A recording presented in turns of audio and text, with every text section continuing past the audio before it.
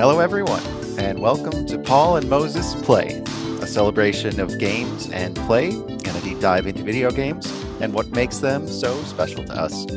I'm your host, Paul Berberich, and with me, as always, is Dr. Moses Wolfenstein. Hello, Moses. Hello, Paul. We are back. We are back indeed. Feels like finally catching a little rhythm again here.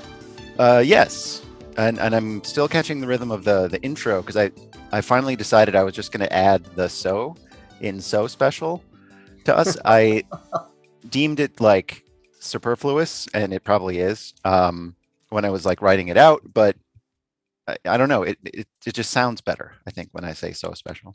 I agree. It does sound better. It adds the necessary emphasis why are we here? Mm-hmm. Not on this planet Earth, but us doing this podcast.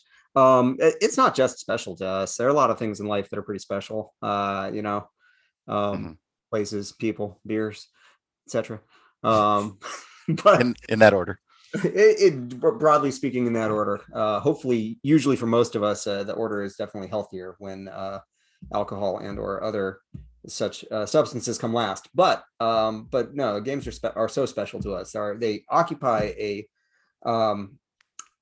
unique spot in media experiences for us, and that's why we're here. Yeah, absolutely. Yeah, well, we have a few things to get to. We have a guest coming up, so I think maybe we'll plunge right into it here. Yeah, absolutely. Honestly, I should be running a timer, but we're going to see how it goes freestyling it, and hopefully it won't run too long. Sure thing. All right. Well, coming up first on the show is our ranking of games. And Moses, why don't you hit me with what you got this week? Yeah, absolutely. So it's funny. Not too long ago, we swapped Spelunky 2 in for our fighting game minute, and it's had me thinking about Spelunky. And I'm like, how the hell is Spelunky not on my list? Yeah. I like it more than Spelunky 2, at least to date. Spelunky 2 is fresh and it's giving us the opportunity to play remotely. But Spelunky is a really important, really like a game that I've enjoyed so much that I have no problem going back and replaying in spite of there being a sequel. Spelunky is going to grab the number 6 spot, dropping SSX Tricky down to number 7 for me. Very comfortably, I was like, okay, it should be towards the top, but I looked at like my top 5 and I was like, I can't actually displace any of those top 5.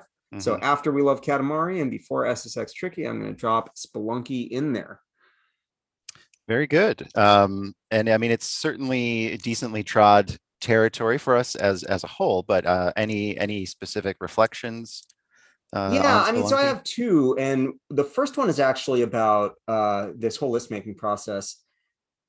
Games like other media in this respect, but more so, I think maybe they're more like television series than they are anything else, in that the people who you play them with are either even more important in games, but also when you watch a show with somebody or with a group of people, that social context matters a lot and it informs your experience of it. And I think reflecting back, Spelunky might have been, I might have not quite thrown it on the list yet due to reasons of the past and not wanting to but the more I thought about it, the more I was like, you know what, though? I've enjoyed this game so much primarily in contexts, with you, with a variety of other people that no other associations could possibly weigh down the value of the Spelunky playing experiences that I've had over the years. And then, of course, there's the purity of this game.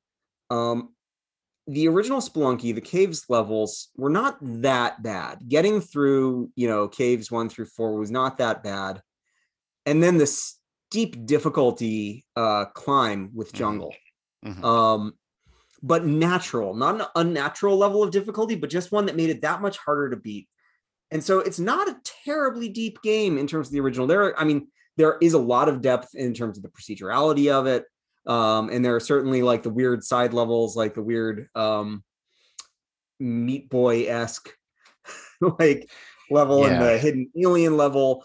But we never made it to hell, which requires beating the game in a very particular way. But the core game, you've got these 4 levels and a final boss. Well, I mean, 4 worlds, 4 levels each and a final boss. So in some sense, that's like not a whole lot. And yet it took us a damn long time individually and then together to wind up beating the game. And I attribute that to an absolutely brilliant level progression.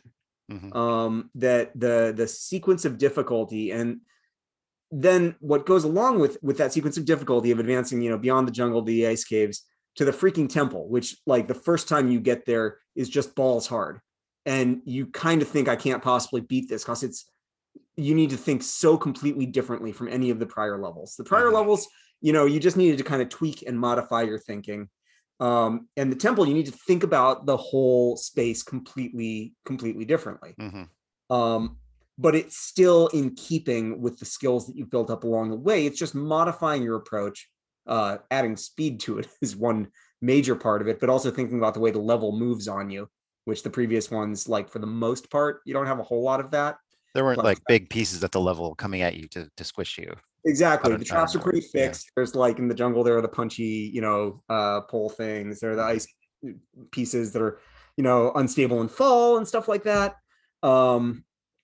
But it's a really pleasant progression. And then once you kind of make that shift, and suddenly the temple isn't so scary anymore, and you're actually pretty capable of mastering it and getting to that final boss fight, which, again, a lot of games make the mistake when they get to a boss, or especially a final boss, of asking you to do something that's really weirdly different from what you've done in the entire rest of the game. And the Olmec fight is exactly the opposite of that. It's very much the rest of the game. It's just playing it a little bit differently, but using that same essential skill set in terms of running and jumping and repositioning yourself. And reading the topography of, like, the platforms. Yeah, right, exactly. Yeah, definitely, including the upper area up there. So all of that, and the one thing I'll throw in on top of that is, of course, the versus mode. Right. Having been such an endless font whatever of joy for us, of like, okay, yeah, we're gonna play some adventure mode, and then at a certain point, or later on after we'd beaten the game, sometimes just throwing a little bit of Spelunky versus in the mix, just hammering it out. And some of those levels are just ridiculously fun, and then some of them are just pure torture and brutal, and it's like all four players are trying to survive the level more than they're trying to kill each other. But all of that is just evidence of really, really excellent game design. And an experience that's super repeatable, that, like, honestly, sure, I'm not going to play the original Spelunky at the depth that we used to play it, but it's a game I could easily return to anytime and have so many wonderful memories banked around it. So it just had to make its way up in there. Yeah. I'm right there with you. Did you ever play the original Spelunky on PC? Yeah, no, I didn't. My dearly departed friend Max used to say that, this Spelunky was all right on console or whatever, but the real Spelunky was the original PC version, and watching people speed run the original version, those are the real, hardcore Spelunky players. And that's probably true. One of the most annoying things about Max is how often he was right in many respects, but it's also obviously somewhat subjective. So I'm pretty sure it's free. Just as a curiosity, you should fire it up sometime. I definitely should. Yeah. Great. Well, as for myself, slotting itself right under Super Mario World in my new, what's that going to be, number 11 spot? Number 12, actually, spot is Sonic the Hedgehog. Oh, the original Sonic the Hedgehog. Yeah, which kind of surprises me, because John and I built our childhood around Sonic 2, as previously discussed. Yeah. But when I go back to Sonic, like, that was the first game that really felt like mine. Sure. And it was just for me, and it was unlike anything I had ever played. We had played Mario and stuff, but where speed being sort of the focus, and then the way the levels would gracefully kind of propel you through them. Yeah. I think that before Sonic actually came out and anybody had put a hand on it, they thought, like, oh, they're biting off Mario. And then like the moment that was totally an Adventure Zone voice I just did. The moment that it was. Yeah, the moment that that you actually played it for the first time, like you're saying, the experience was so completely different. Yeah. And like the parallax scrolling in the background I had never seen before.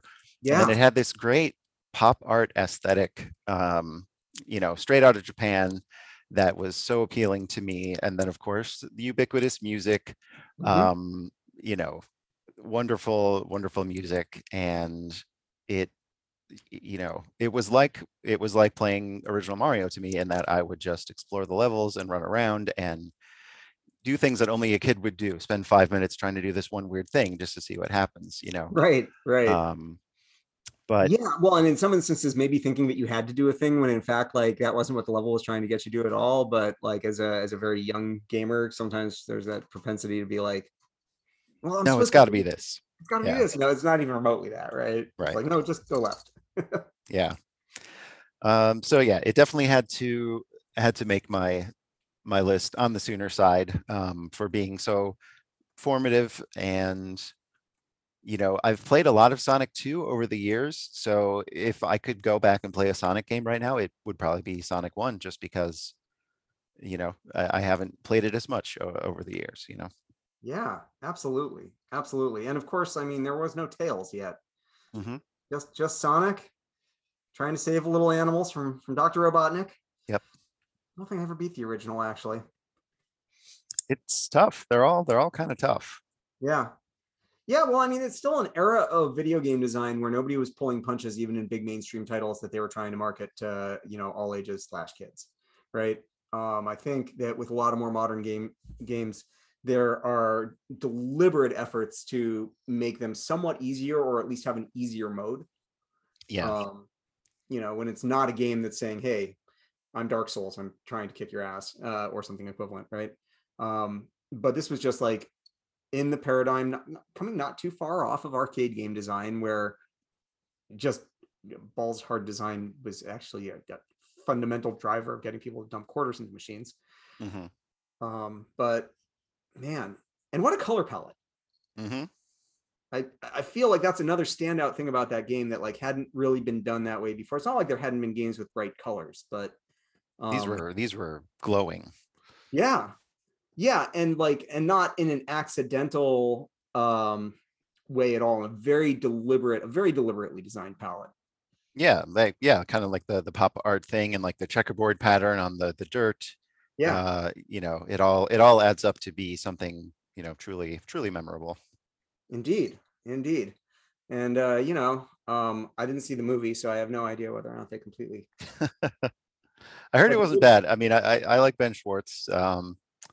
So maybe a rental sometime. You never it know. was the top grossing movie in the theaters for 2020, only because everything shut down right afterwards, Yeah. if I'm not Well, mistaken, or good at least good for them. yeah, I know, right? Absolutely. And they did revise the character design to make Sonic Right. significantly less creepy. That was a really good move. Yes. Yes, indeed. Right Um, on. Excellent game choice. And as I mentioned previously, the Sega Genesis was the first console that was actually in my home. So I actually had some Sonic experiences myself. mhm. Definitely a great game. Yeah, no doubt. Oh, and then one more thing on going back to your point about difficulty. Ironically, the new Sonic Mania game, which was like an actual good 2D Sonic game, they finally like got like this fan who had done games on his own, and they said, "Hey, you do this." But it was quite difficult. It was as hard as old Sonic's. Right So on. Right on. That's they're awesome. still embracing that side of things. It does seem to me that they've managed the Sonic IP a little differently from a lot of games, that they've been less restrictive with it. And that it hasn't seemed to have any damaging effect. But I don't know. That's an impression. I don't know. Does that sound right? Or Um, I mean, as a game franchise, the reputation is pretty bad. yeah, There's the whole Sonic cycle that people talk about, where a new Sonic game is announced, and then you like don't want to believe at first, and then you end up believing it might be good, and then it's not, and you get crushed, and like you just repeat that. yeah. Um, but they do happen on occasion. The odd good Sonic game. I meant more in the sense that Sonic has made more crossover appearances than a lot of game characters seem to have. That's just kind of my impression again, but Yeah, it might be I think off. it's partially well, due to his popularity, and then also Sega now being purely a software developer instead of Yeah, hardware. They can put Sonic into Smash Brothers without it being yeah. a That conflict. actually makes a ton of sense. That that they got out of the hardware market quite a while ago at this point, and Mm-hmm. from the moment that that happens, it changes everything. Like if Nintendo were to ever stop making consoles, we'd see a drastic shift in terms of where Mario would be likely to appear. For sure. Yeah, Perish the thought. Well, some excellent additions to our list as we get to that magic number 13. Lucky number 13. Exactly. Well, let us press ahead into the show with our next segment, What I Love About. And Moses, why don't you tell me what you love about? Well, we're on the topic of the Sega Genesis. What I love about the original Mortal Kombat, much as we've stepped aside from fighting games for now, the original Mortal Kombat is the first fighting game that I ever got comfortable with. And I used to be somewhat decent at it on the Genesis, and Mortal Kombat 2 for that matter. And what I love about it, what is that in comparison to Street Fighter, which is the obvious in comparison to at the time, right? It is not the gore and blood that I'm going to emphasize here, but rather that the controls were much more approachable for getting started. And I'm not talking about being able to button mash and spam, but the combos. For whatever reason, I always struggled learning the Street Fighter combos. It might be that there are a lot more arcs in Street Fighter than there were. Like there are a lot of combos in the original Mortal Kombat that are just like, you know, direction, direction, direction, button, button, or something like that, right? Variants like that. But there's a lot to love about that because it made, well, those games were so hot, it actually made the fighting game experience approachable to me in the 90s.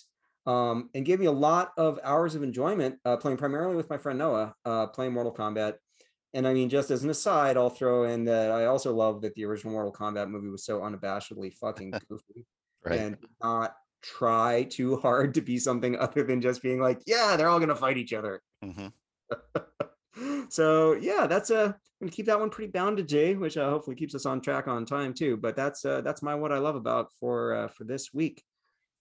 Very nice. Well, for me, what I love about Yakuza Like a Dragon, which is the Yakuza game I'm currently playing, is the job specific animations that are in the RPG style combat. And so like you can have different classes for each person in your party, and you can do an attack that will knock an enemy down, and then they'll be on the ground for a little bit. It gives you a chance to send someone else at them for a melee attack, and they'll do a different sort of attack, and it'll do way more damage.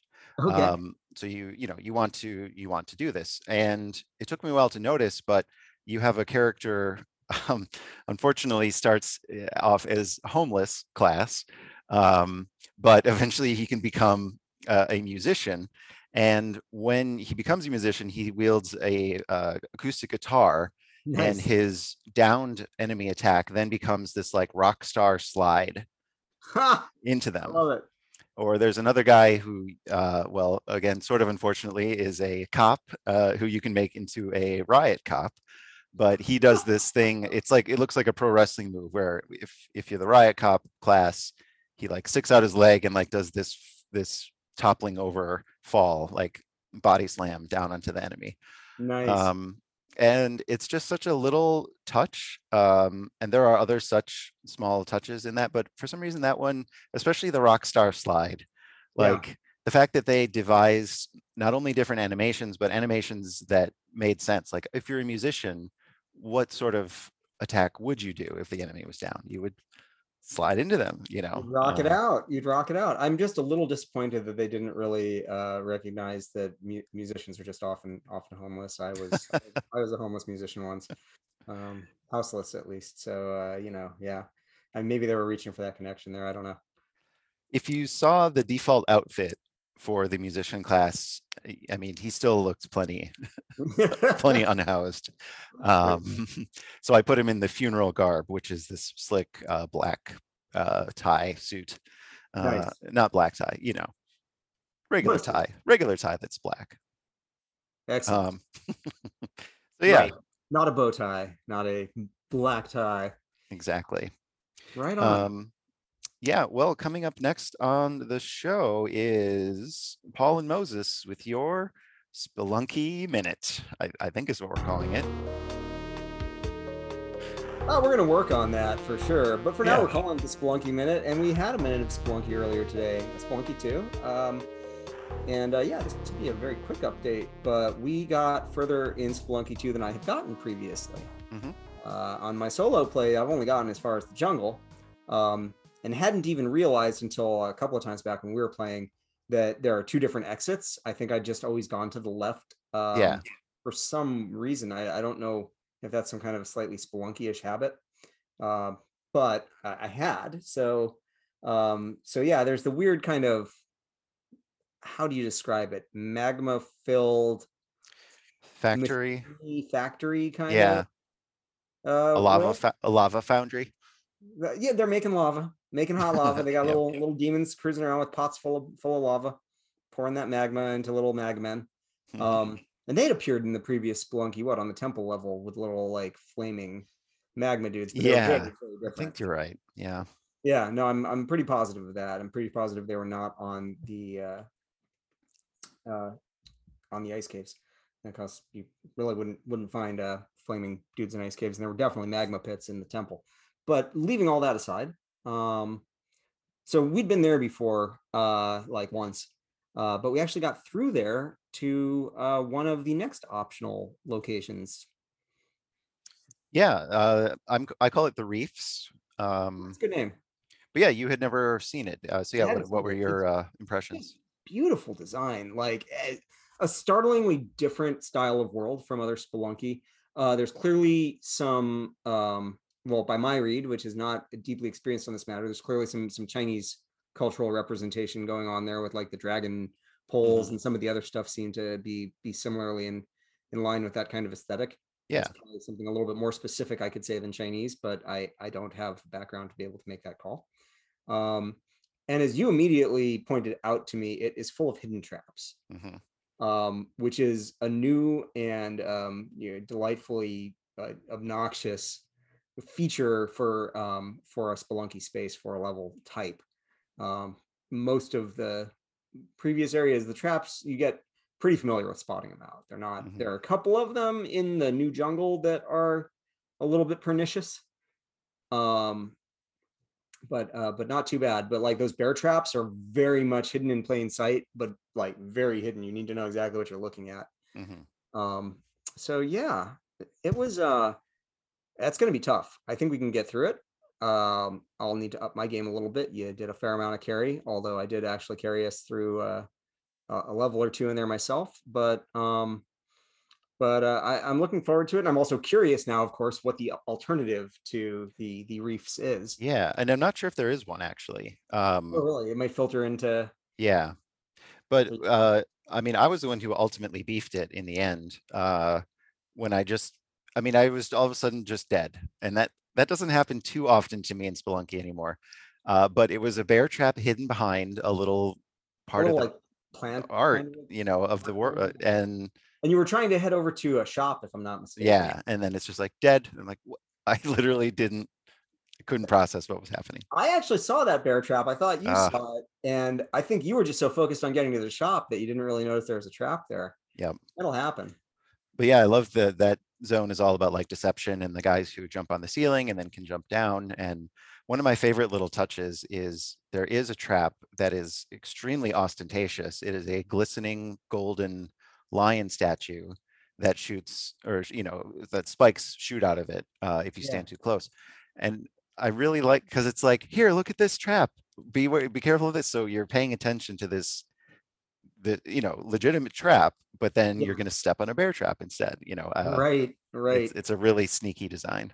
Are those bear traps just like one and dones, or are they like a 2 damage kind of I situation? think they do 2 damage, and you can reset them and use them to your own ends as Ah, well. once you triggered one, you can pick it up. Yeah, yeah, Cool. Cool. Excellent. yeah. So we will, hopefully become better acquainted with the reefs as time goes on. I rather expect we will, and I'm going to have to throw a little bit of Spelunky 2 time in on my own to open up some shortcuts, get a little practice. I've started the shortcut to the jungle, but not. I think I've only done the first. Hmm. Uh, what is it, Mama Tunnel or whatever? Yeah. Yeah. I've only done her first ask, which, and the third one is maybe a turkey or something. Otherwise, that's not as simple as normal gear that you would probably be carrying. Exactly. Or a shotgun or something. Yeah. Something like that. Yeah. Yeah. Like, oh, you're going to have to find a shop that has this. If it's a shotgun, that'll be a right pain. But yeah. Well, cool. Well, fantastic. We will move along then. We have one brand new feature before our guest, and that is a brief feature called Corrections. Moses, you and I are at liberty to research anything discussed on the show, and if either of us are in error, bring it forward. Surprising myself, Solarians were in the original Mass Effect. Oh, they were? Yeah. All right. Excellent. Good correction. Good correction. Yep. So yeah, that was Corrections, and we will see you next time.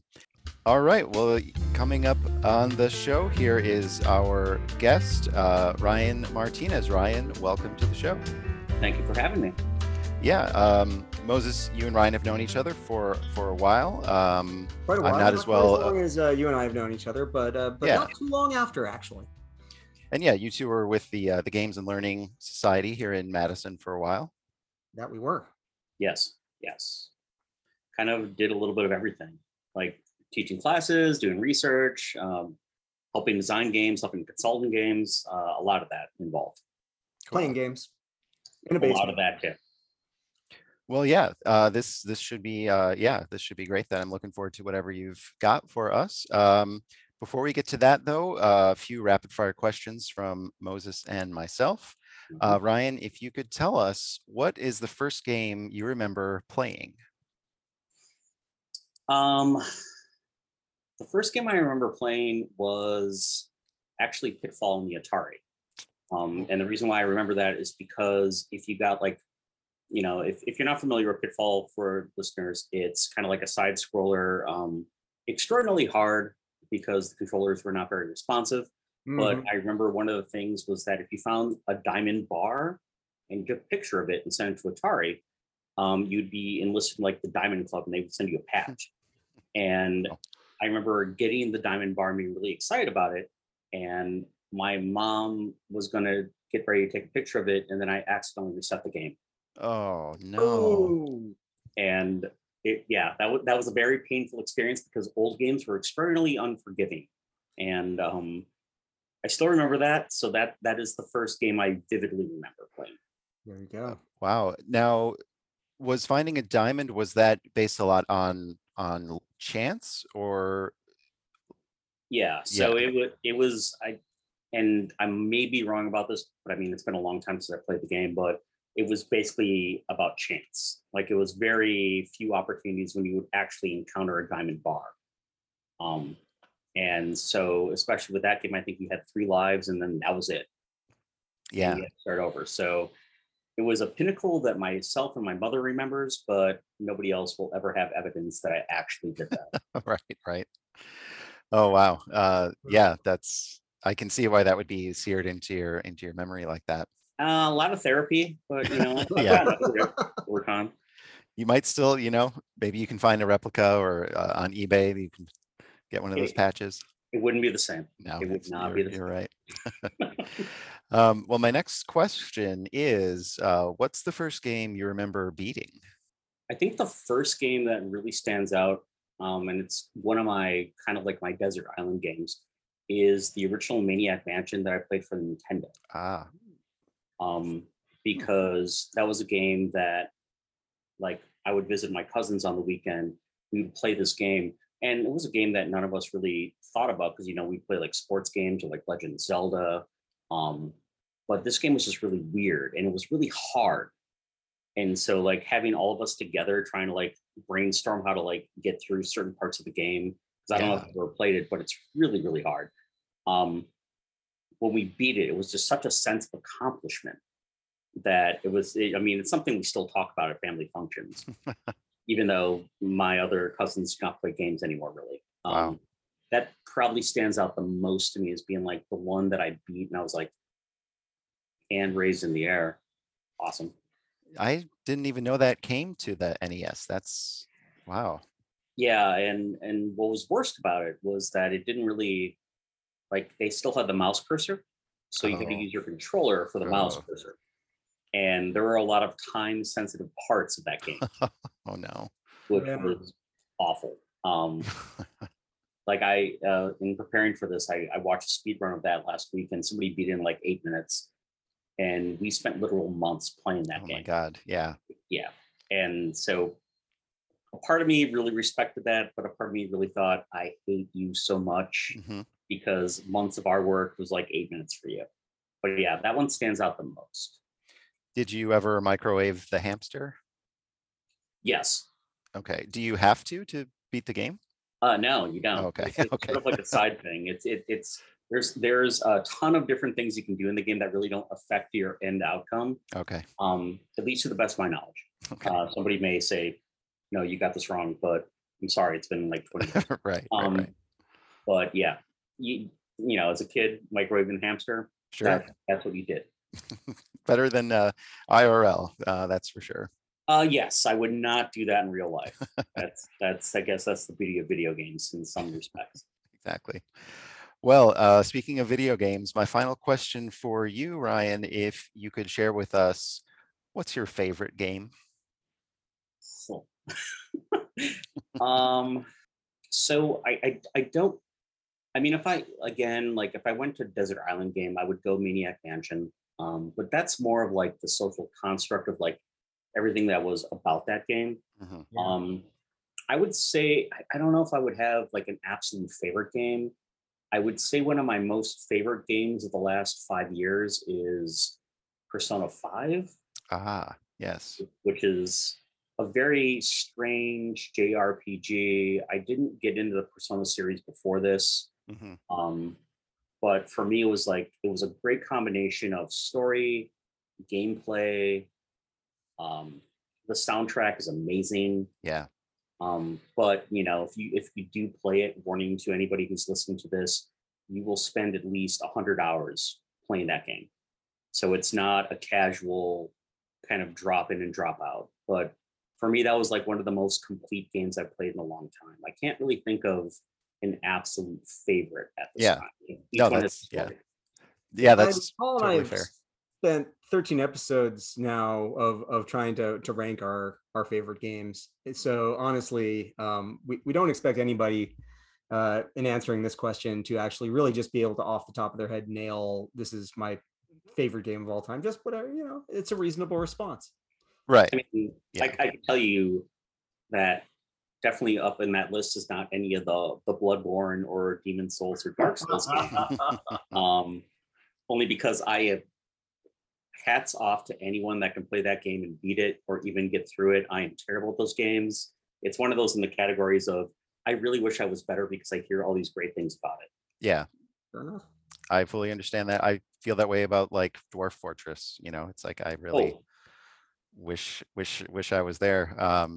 But yeah, Persona 5, I didn't end up finishing it. I don't know exactly why, because I really enjoyed it. And I just remember the battles, like they were so quick and you could like know exactly what you needed to do. And there were these great audio cues that your party members would shout over and over. And it was like this, like it almost was like a slot machine of just hit after hit of like dopamine and sound effects. And yeah, what a game. I should I should revisit that one sometime, I think. It's I have a friend of mine that likes to collect limited edition games, and the soundtrack, it may have gone down in price, but like in order to buy the soundtrack of it, it's like $150. Wow. Yeah, it's again, it's probably one of the most complete games, and you know, especially now with everything, like I play games that are sort of like low mentally focused, like I can just pay enough attention to it. But that game, I mean, you can't miss it. Like it's just in your face the entire time. Yeah. Great. Well, Moses, I will turn it over to you. Yeah, indeed. So Ryan, Paul has a consistent set of questions that are all functionally reasonable questions. They're not exactly gotcha questions. Okay. I customize questions for each guest, and in this particular instance, I'm going to go for a kind of order here that is going to start with something more reasonable, topical in relation to some shared expertise of ours, and it's going to get a little ridiculous from there. So first, if there's one piece of video game scholarship that you would recommend for regular people who enjoy games, who don't normally get into any kind of academic nonsense, what would it be? I didn't say it was going to be an easy question, just that it was going to be a normal question. I think that this book gets raked over the coals a lot more than I believe it should.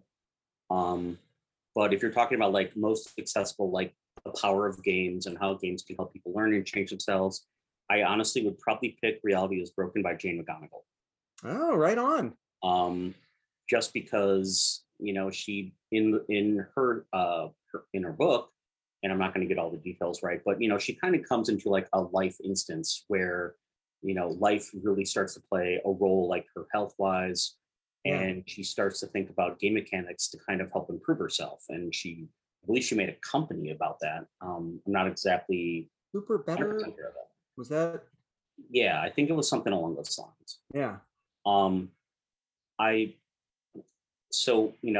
know that for very rigid video game scholars, they may not appreciate that answer, but you know, we're talking about people that are giving sort of an entranceway for those that are interested in games more than just kind of light entertainment, and kind of think about like a bigger impact of games. Gamers, if you will, yeah. But in a very broad sense, but who'd be interested in learning more. So cool, great answer. Not that there would have been a wrong answer in any sense, because there aren't for any of these. This is a little bit more ridiculous than the previous question. I alluded to the basement in the teacher education building earlier, and there were certain games that that GLS grad students played heavily for one reason or another. Now, if you could only, for 1 month, if you could only play World of Warcraft or League of Legends, which one would you choose? I know I'm not exactly giving you great options here, because these are conspicuously games that pretty much most people from our cohort are massively burned out on. Yeah. So, I mean, if I had my choice, I would say neither one. I would play Team Fortress 2. Yeah, well, no, I wasn't going to give you a gimme like that. Of course, right. Of course. It's on my list of favorite games of all time. So, League of Legends. So I did get into World of Warcraft when I was in GLS, and we had Terra Nova. That was fun to play with, but it never really got me as much. And I think it's just because when I want to drop into a game, like if I play like a really long game, I want to do that by myself. So, like Persona 5, like that's a single player game.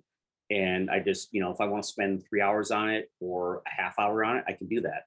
But, if you're doing a run in World of Warcraft, like, no, you're locked in. And you're locked in with these friends and or strangers for, anywhere from an hour and a half to 5 hours. Right. Yes. No, exactly. And so for me, League of Legends would probably be the one, only because when I used to play with my friends, we did the ARAMs. So all random, all middle. And that would be a quick, like 40-minute game, and you could play it. And, my friends would get angry and start like counting on the keyboard, like telling people how to play. And I would just be like, I don't really know what I'm doing, but it's kind of fun. That would be the one that I would pick between those two. Between those two. And I can already think about some people with me that would, or friends of mine that would viscerally disagree with me, but. Well, of course. But again, this one, there's really no right answer, because I'm really asking you to choose between two different forms of suffering in this particular case. Apologies to anybody who is still an avid LOL or WoW player. And as a qualifier, I would not play the regular League of Legends game. I would play the short one. Like I cannot do the long one. I don't like to be called names repeatedly when I'm playing a video game to relax. So I'm picking my poison. It's that. Well, fair enough. And I actually didn't put anything in there that didn't allow you to qualify it. So my last and most ridiculous question for you: what video game character would you choose to hang out with if game characters were real people?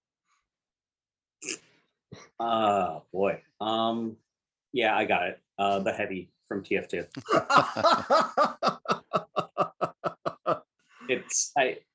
There is no way in the world you're going to have a bad time with him. And me, I'm short, I'm out of shape. And if anything gets out of control, I mean, I have the Heavy right there. He's a mountain of a man. I have to assume he drinks vodka. I think that's a safe assumption. But otherwise, that might be the biggest trouble that you would be getting into by the selection. I don't know. yes, I mean there's no way that if the heavy, let's say, passed out on the ground, I'd be able to pick him up and like take him out of the bar. But I would like to think it would not get to that point just because of so massive he is. But oh no, I think the problem might be the other way around entirely. That you know, that's a lot of human being there. His capacity for alcohol is probably enormous. Right, and you know, at the same time, like if he gets too out of control, I can kind of slip out because he'll probably be able to take care of himself. Very true. I wondered. So when you say the heavy, does that mean the heavy as he exists in the game, meaning that he is walking around with a minigun? Or does this question allow you to say we're at a bar, of course he didn't bring his gun? I think it's reasonable to interpret that you know, he owns the gun. You know, you cannot outrun bullet, but no, I mean, no, he's a functionally a real person or somewhat quasi-real person. He wouldn't necessarily bring the gun everywhere. Gotcha.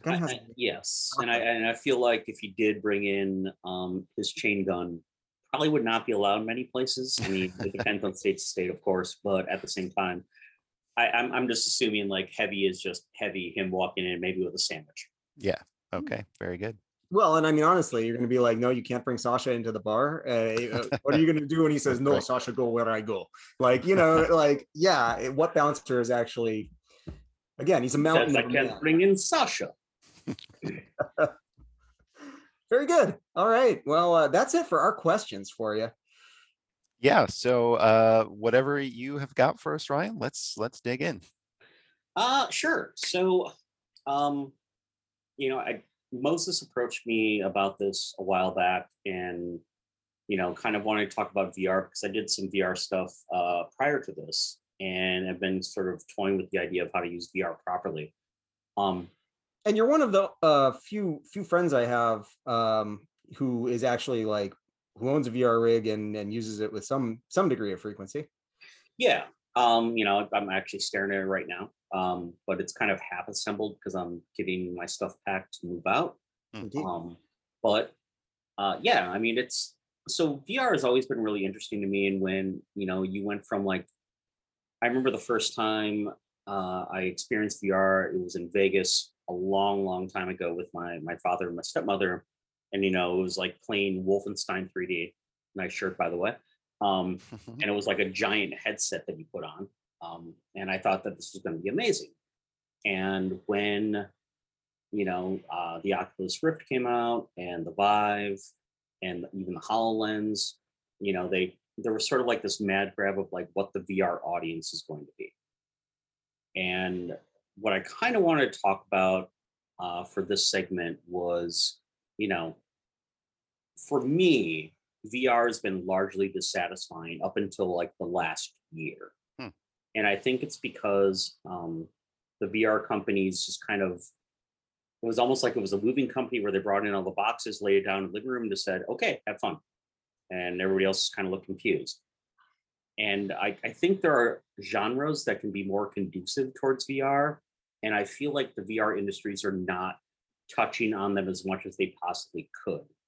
And I can give you more of an opinion on that, but I kind of wanted to hear what yours is first, like your general impressions of VR. I don't know if either one of you own any VR tools at all.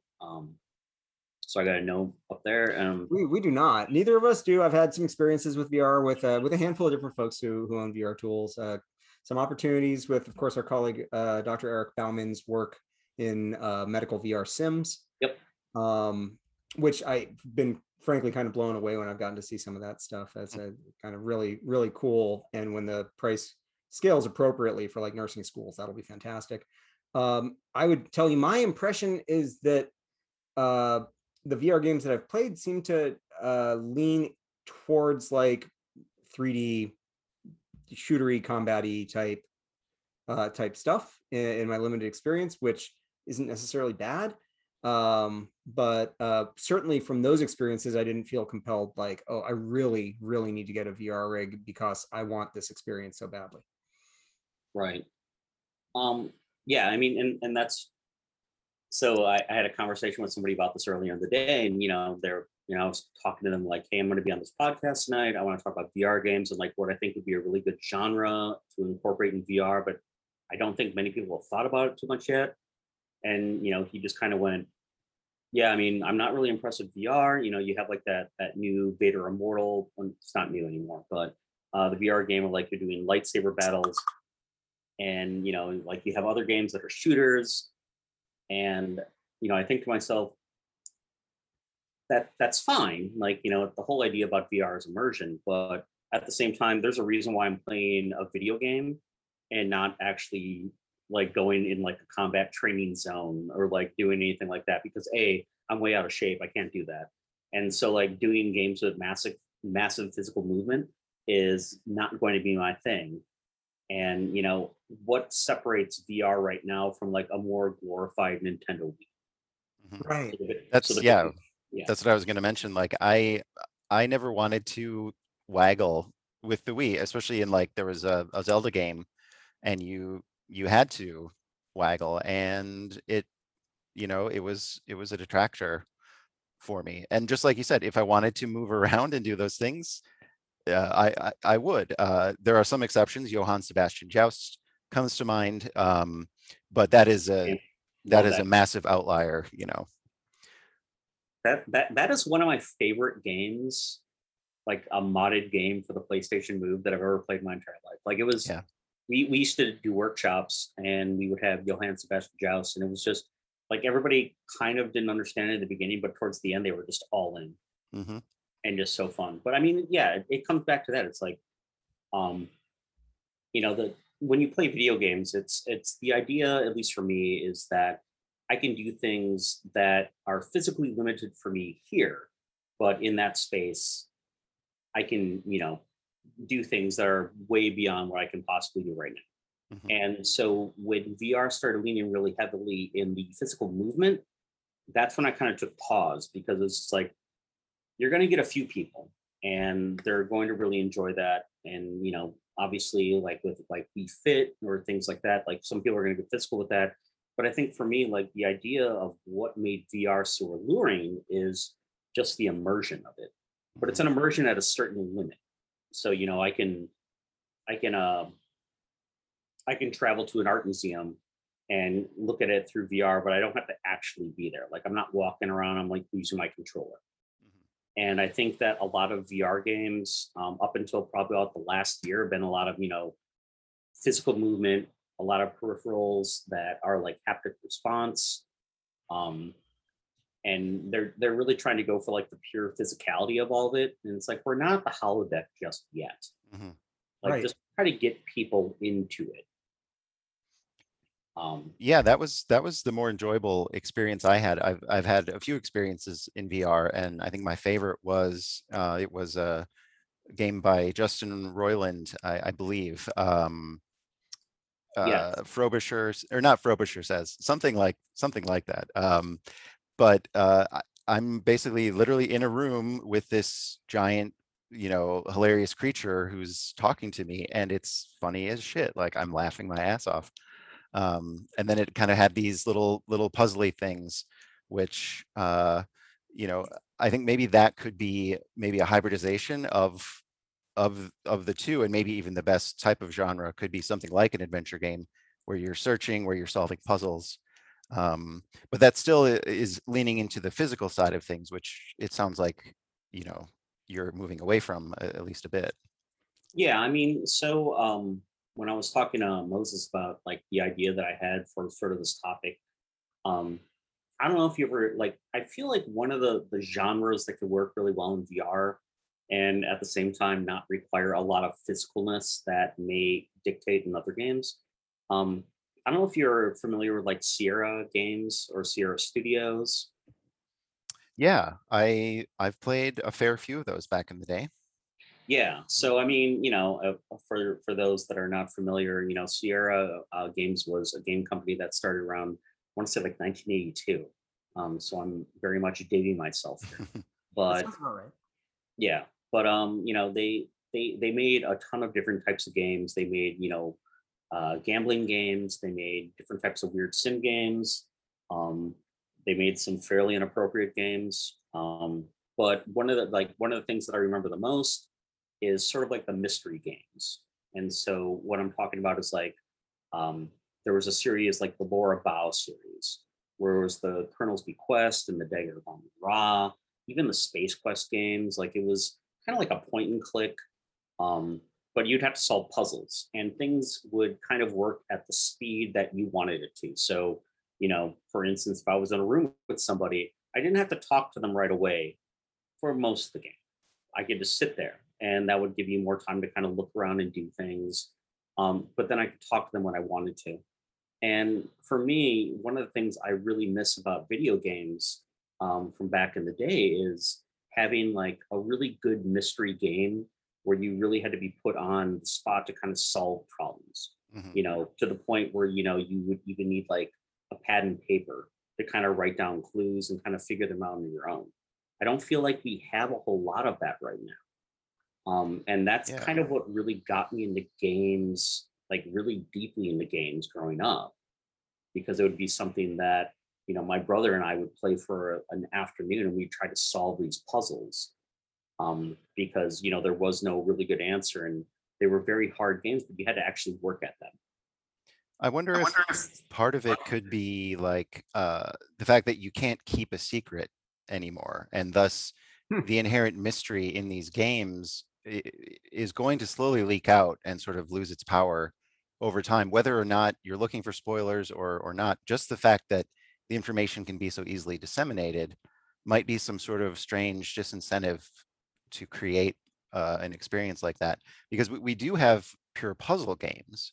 Obviously, I think of like The Witness, like I was beating my head against a wall, trying to solve those puzzles, but it's not a thing where you holistically have to take all these clues and weave them together into, this who done it or whatever. Yeah, I mean, I do think, and Moses, if I'm talking too much, just let me know. No, this is your segment. You guys talk as much as you want. Okay. Well, I don't want to impose, but I mean, but yeah, I think but that kind of works with any game right now. I mean, if I buy, like, let's say for instance, I unfortunately bought Cyberpunk 2077 the day it came out, and within 2 days, I had an entire guide for the classic character I was playing. Now I could go through that. And obviously it's available to me, but I mean, that was kind of also available back in the day. If you buy like the individual, like instead of being on the internet, you could buy it in the store. It's true. Like a gamer guide. Yeah. So you could do it that way. But I guess a part of me is just really stuck in the fact that I think a lot of games in VR are really fixated on physicality.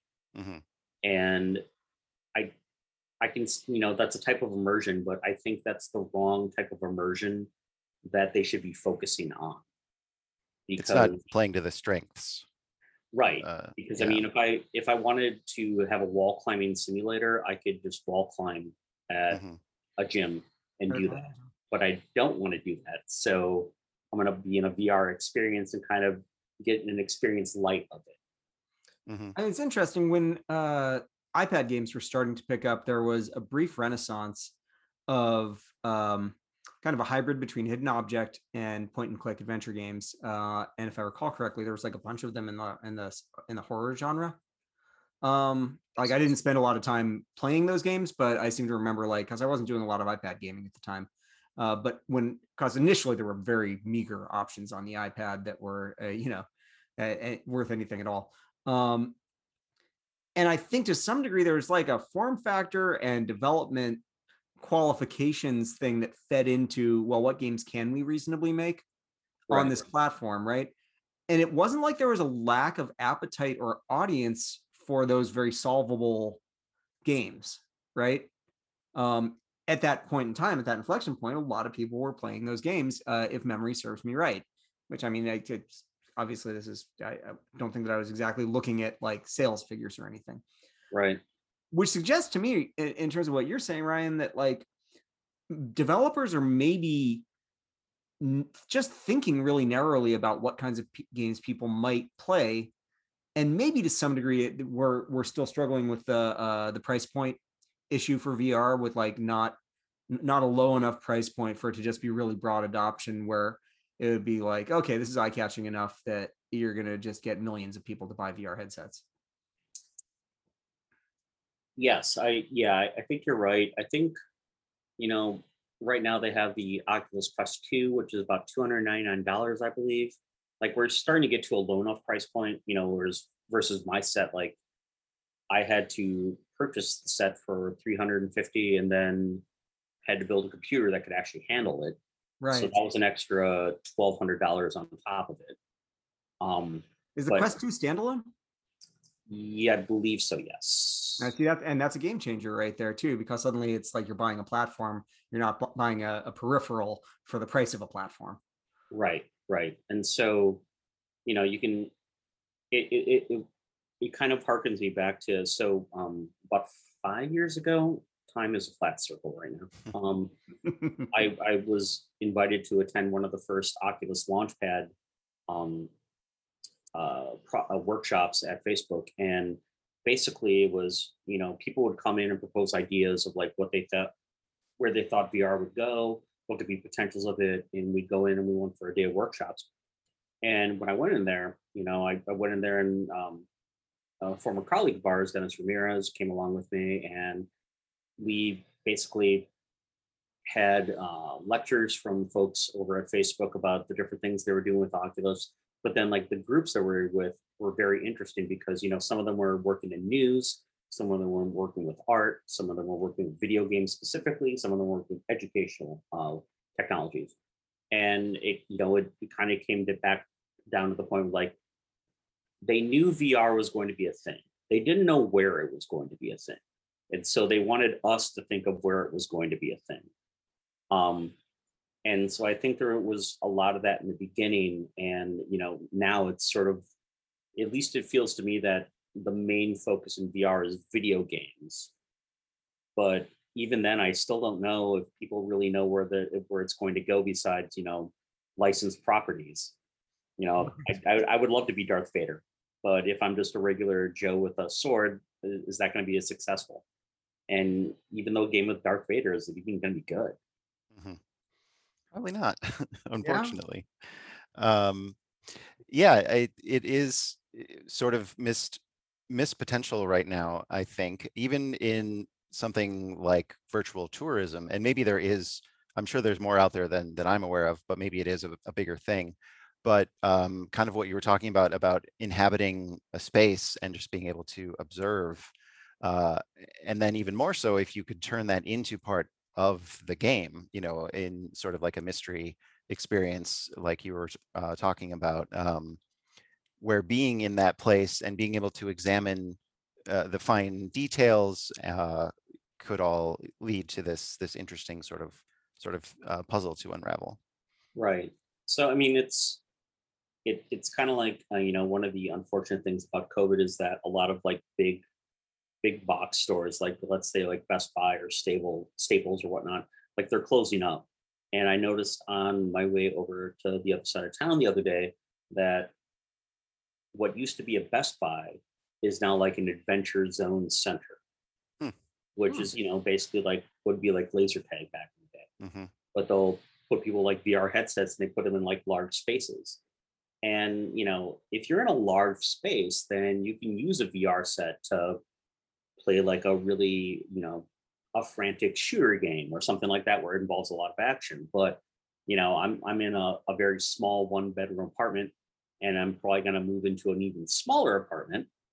I don't have that space. Like I can't do all of those things that they expect folks in VR to do. So what are things, if I have a VR set, that I could be allowed to do in a very smaller space and not have to worry, like, let's say if I'm playing Resident Evil in VR and I'm next to my television and I accidentally knock into it. Like I want to avoid those things. Mm-hmm. And so for me, VR is not, it's not so much the rapid movements of like arms and legs. It's more of, using the camera of your headset to kind of go through things. And that's where I feel like, mystery games like Police Quest or the Laura Bao series or Space Quest would be easier because it's a lot lower of a place where you have to worry about issues where physicality would actually play a role. Yeah. I was wondering if you could take a moment here and describe, like, if you had a dream, if you could either create or just play a dream game in this sense of a VR mystery game that would be appealing to you in this way, like what would that look like? Yeah. So I thought about that as well. One of the things I like the most about VR is that when you are given the opportunity, you can kind of sit in and kind of soak everything around you. So if I stand in the middle of my room and I rotate my headset as I'm moving around, I can see different things. I don't have any sort of time limit as to how much I want to focus on one thing versus another. Mm-hmm. Because whenever you put a VR headset on somebody for the first time, it's always funny because like they just kind of sit there and then they kind of smile, and then you can see them like reaching their hands out, like they could actually touch something. Obviously they can't, but it's sort of like that kind of mystery of like searching for things and taking your time to do that. And that's where I feel like sort of mystery games from back in the day would be really resourceful, because you don't have to do everything in a time restricted manner. So for me, it would be a great VR game, like a mystery game like Dagger of Amun-Ra, where you can look around a room, examine objects, try to investigate them. You can, if you wanted to, use the controller to kind of like rotate the object so that you could reveal clues, and then go into discussions with the NPC on the screen and kind of gather information from there. One of the things I thought about as well is it'd be really nice if you could almost have a virtual notepad that you can kind of just like load up, and then you can just use your hand to kind of write out notes if you wanted to, so that you could refer back to them. I think that would be a really fun experience. That would probably be my ideal game. And I really emphasize like the slowness of it, because I think a lot of VR games that are very popular, or at least are commercially popular, are frantic, like beatbox games, like you're swinging your arms violently and you're just kind of doing it in the moment. But that's really no different than playing a game like playing Rock Band. Yeah. So I did have to double check, and there are at least 2 subreddits specifically devoted to VR fails / injury. There is a subreddit called VR to ER, and there is also one called just VR fail. So I think, Ryan, your point about the need to or the potential for games that do not involve moving your body around a lot in a small spaces, there's really clearly some room for it. I wanted to ask you, one of the thoughts that occurred to me really early on in VR development, and I don't know if it's really started to get realized yet at all, is just the potential to have a virtual table, so to speak, right? So obviously, VR D&D, I'm sure people have been trying it, but for the ability to have some co-presence in a way that platforms like Roll20 really don't afford you, and especially given how popular the VR chat platforms are, like the sheerly social, it's not even game at all, right? And it's like the most successful app in the VR space, if I'm not mistaken. Yeah, I mean, I feel like, especially with VR, the most successful things at the moment are the social applications in VR. And so it seems to me like there's a natural fit there for games that don't involve having to run around the room, but simply having that common reference in front of you of like it. You could do so much more than just a board game in terms of the behaviors that might be happening on the table, right? But that would be more like a board game experience. And that seems to me like it could be another, obviously it's very different. You were talking previously about like the solo gaming experience, and this is very much obviously the co-op or versus gaming experience, but with other people. Yeah, but I think, and so right now I think the Quest 2 is about $299. I cannot speak for the Vive. but it's a lot lower price point than VR used to be in the beginning, and I think that a D&D VR, I believe there are a few of them out there. I want to say Wizards of the Coast has one. There's one called Mythica VR. But I haven't. There's no way that WotC has not gotten into this, at least at an exploratory. Right. Basis, right. Yeah. Right. But I mean, that is certainly a place, where for if your dungeon master is not that great in describing something, like maybe the VR can help augment that a little bit. Yeah. And if folks are playing in that space, I think that would be really beneficial. I mean, I think especially since D&D is so it's so dependent on the imagination of both the player and the DM. And if neither one of them are fully into it at one point, like VR can help that a lot. And so I think that's another great avenue which they can go into, because when you play D&D, like that's also a really great social space. Yeah, playing with other people. Most definitely. I just had a little flash here. What if you had, and maybe these already exist, it's sort of an obvious idea, but dice that are mapped so that it looks like regular dice to you, you roll them, and then in the VR space, it's a one-to-one representation of the dice so that everyone at the table can also see. Even a simple app like that would be kind of nice, because one thing I really miss when I'm playing on Roll20 with friends is physically rolling dice. Yeah. So are you talking about like having like physical dice in your hand, rolling it in VR, and then it represents itself in VR? Yeah, like they have some sort of electronics in them to where it knows the orientation. It can represent. It probably has gyroscopes among other things, but and then it would be tough to make it all weighted properly, I'm sure. But I mean, they could even actually not have numbers on the sides, right? And just have that part be, and that's abstracted. the part that's completely procedural and abstracted, but nobody's seeing what the actual number is. You're all looking through VR headsets. I mean, I know one of the bigger things that some companies really want to go to is like tactile and haptic response. So let's say if I'm playing Call of Duty in VR and I get shot, I feel it, but also I can feel the weight of things.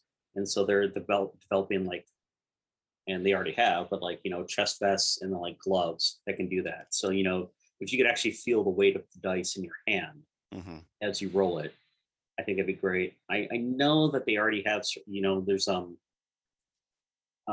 Tabletop Simulator, I believe, is VR. And so you can kind of do it there. VR compatible. So yeah, I mean, that's already moving in that direction too. Yeah. I mean, that's But I mean, the other thought that I was having as you were talking in terms of like what genres are potentially amenable to not having to move around a lot that could be really interesting, is things like tower defense games, where it might be just a totally cool, different way to have an experience with a game that it might not be genre defining as a VR thing, but just like, hey, like that Minecraft demo from a few years back from Microsoft, right? Yep. And we were all like, ooh, shiny, right? It makes me think that like there are lots of games that that aren't in that mold, that could be like, that are really not designed, right? That could be good experiences in a small physical space where it doesn't require you to be getting up and moving around. It doesn't even require you to be getting up potentially, right? Yep. But where the VR experience, the VR interface could just make for a much more interesting or different play experience. I mean, one of the biggest, I guess, disappointments that I had with the introduction of VR is, so Oculus used to have Oculus Studio, and they released, various or not games, more like experiences like Dear Angelica. And, for a time it was, hey, we're going to devote like filmmaking in VR. And a few years later, they just took it all away. But I feel like that was one of the really great uses of VR, because it was a totally, it's like when you were a kid and you went to an IMAX movie, one of the ones at like an amusement park where you had to stand instead of sit, and like everything was all around your area, and you just kind of took it all in. for me, that was really powerful, but they got rid of it, which I was really disappointed with because they made some really good stuff. But yeah, I mean, it's those slow experiences in VR in a small space. I think that's where people need to design more, and I don't think they are. They, for some odd reason, they think we live on properties with 2 acres of land and we can just do all this stuff. But the majority of us live in small apartments and small homes, so we need the full engrossing experience in a small space. That's the whole point of VR. Yeah. It's not that I run to the other side of the field because I don't have a field. Right. VR is supposed to help me do that without having one. Yeah, no, it's very, very fair points. And it is a new medium, and I'm sure we're just getting started with the potential of it. But yeah, I mean, it has its legs finally, unlike it does, but there's a reason that you and I, Moses, don't yet, being gamers and being curious about all that. It's just something about it is like, it's not quite for me yet. Yeah. If money was no object, sure, sign me up. But fitting it in right now just still doesn't quite make sense. I mean, I'm giving my Oculus Quest away to somebody before I move. Oh wow! I'll buy the Quest 2 when I get there, but it was just, it's too big of a box. I don't really want to use it anymore. Yeah, have fun, but yeah, I mean, it's. I think that there's a really good opportunity for like the old school games, like the classic puzzle mystery games, to work in VR. But right now, I don't see a whole lot of that happening. Although I did play Star Wars Squadrons in VR, and that was a lot of fun. Yeah, I hear that's pretty good. Yeah, Moses, that's free on PlayStation this month. I think I've snagged it actually. Okay, same with Virtua Fighter 5. So if you and I want to try out a new fighting game, we certainly may. Yeah, I seem to remember that one of the 2 games that was free on PlayStation this month required it being downloaded immediately, and I was like, "Well, I'm not dealing with this right now. I'll come back and check it shortly." That's Virtua Fighter. Yeah. Oh, I'm like, I noticed that because I'm like, I didn't remember starting this download, but I guess I must have. But no, I guess I didn't. I've got pretty limited space on that PlayStation, so it's like, what do I delete now? But yeah, I mean, if you liked TIE Fighter and like X-Wing versus TIE Fighter back in the day, Squadrons is pretty close. So yeah, and that seems like a great VR experience. But again, you're sitting in a seat. Right. You're sitting in like a TIE Fighter, so it's not like you're frantically moving around. Yeah. So it's great for the experience, but like limited movement. Again, it suggests itself that limited physical movement might really be good for VR. Right. Right. I was going to say, if people were willing to put the production cost into it, when you're talking about like, mystery style games, you could do some profound stuff by capturing real spaces and then modifying those spaces in terms of interaction and character and all of that. And it could be really freaking cool. That makes a lot of sense. Yeah, I certainly think that you can do a lot with a modified space in VR. But and again, I'm not in a complete authority. It's just things that I've been interested in. For some odd reason, they don't seem to go that route, but I think they're just trying to cast the broadest net for people to get in. Like that was the same thing with like Oculus Quest in the beginning, or the Rift was, they wanted to cast a net for everybody.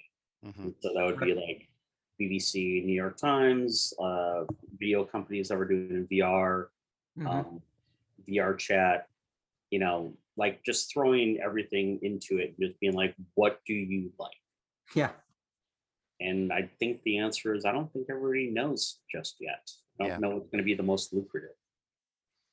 Yeah, well, it certainly is a fun ride to be on, and I look forward to what is next. We are approaching the end of the spot here. I wondered if you had any final thoughts or anything else you wanted to add. I guess I'm just really selfish, and I want Sierra games to be in VR. Yeah. I really miss that type of game, and when I was talking to Moses about this last week, I kind of got a little angry because I'm just thinking, why are there not more of these games? Because I really enjoyed them growing up. And they were. It was kind of funny. I was outside and I was thinking of like, where in the world is Carmen Sandiego? Yeah. That was one of the few great educational games where I had to use an almanac. I had to think about it. I had to problem solve. And I enjoyed it the entire time. And I enjoyed the mystery games. And so if we want to make games that can make people think more critically and put them in a different area, especially if it's a slow area where they can kind of take in things slower. Why not do it in VR? And I guess I'm just hoping that Sierra Studios, if anyone's listening out there, please bring it back. Yes, heed our call. Yes. Well, great, fantastic stuff. We will move along into our final feature of the show. It is time for Make My Game. And coming this week from Fall Missile Entertainment is the game called, Boring Mummy from Hell. They normally aren't quite this zany. That is zany. We do have a veto. Boring Mummy from Hell. Let's put that on the back burner. Let me hit the button one more time.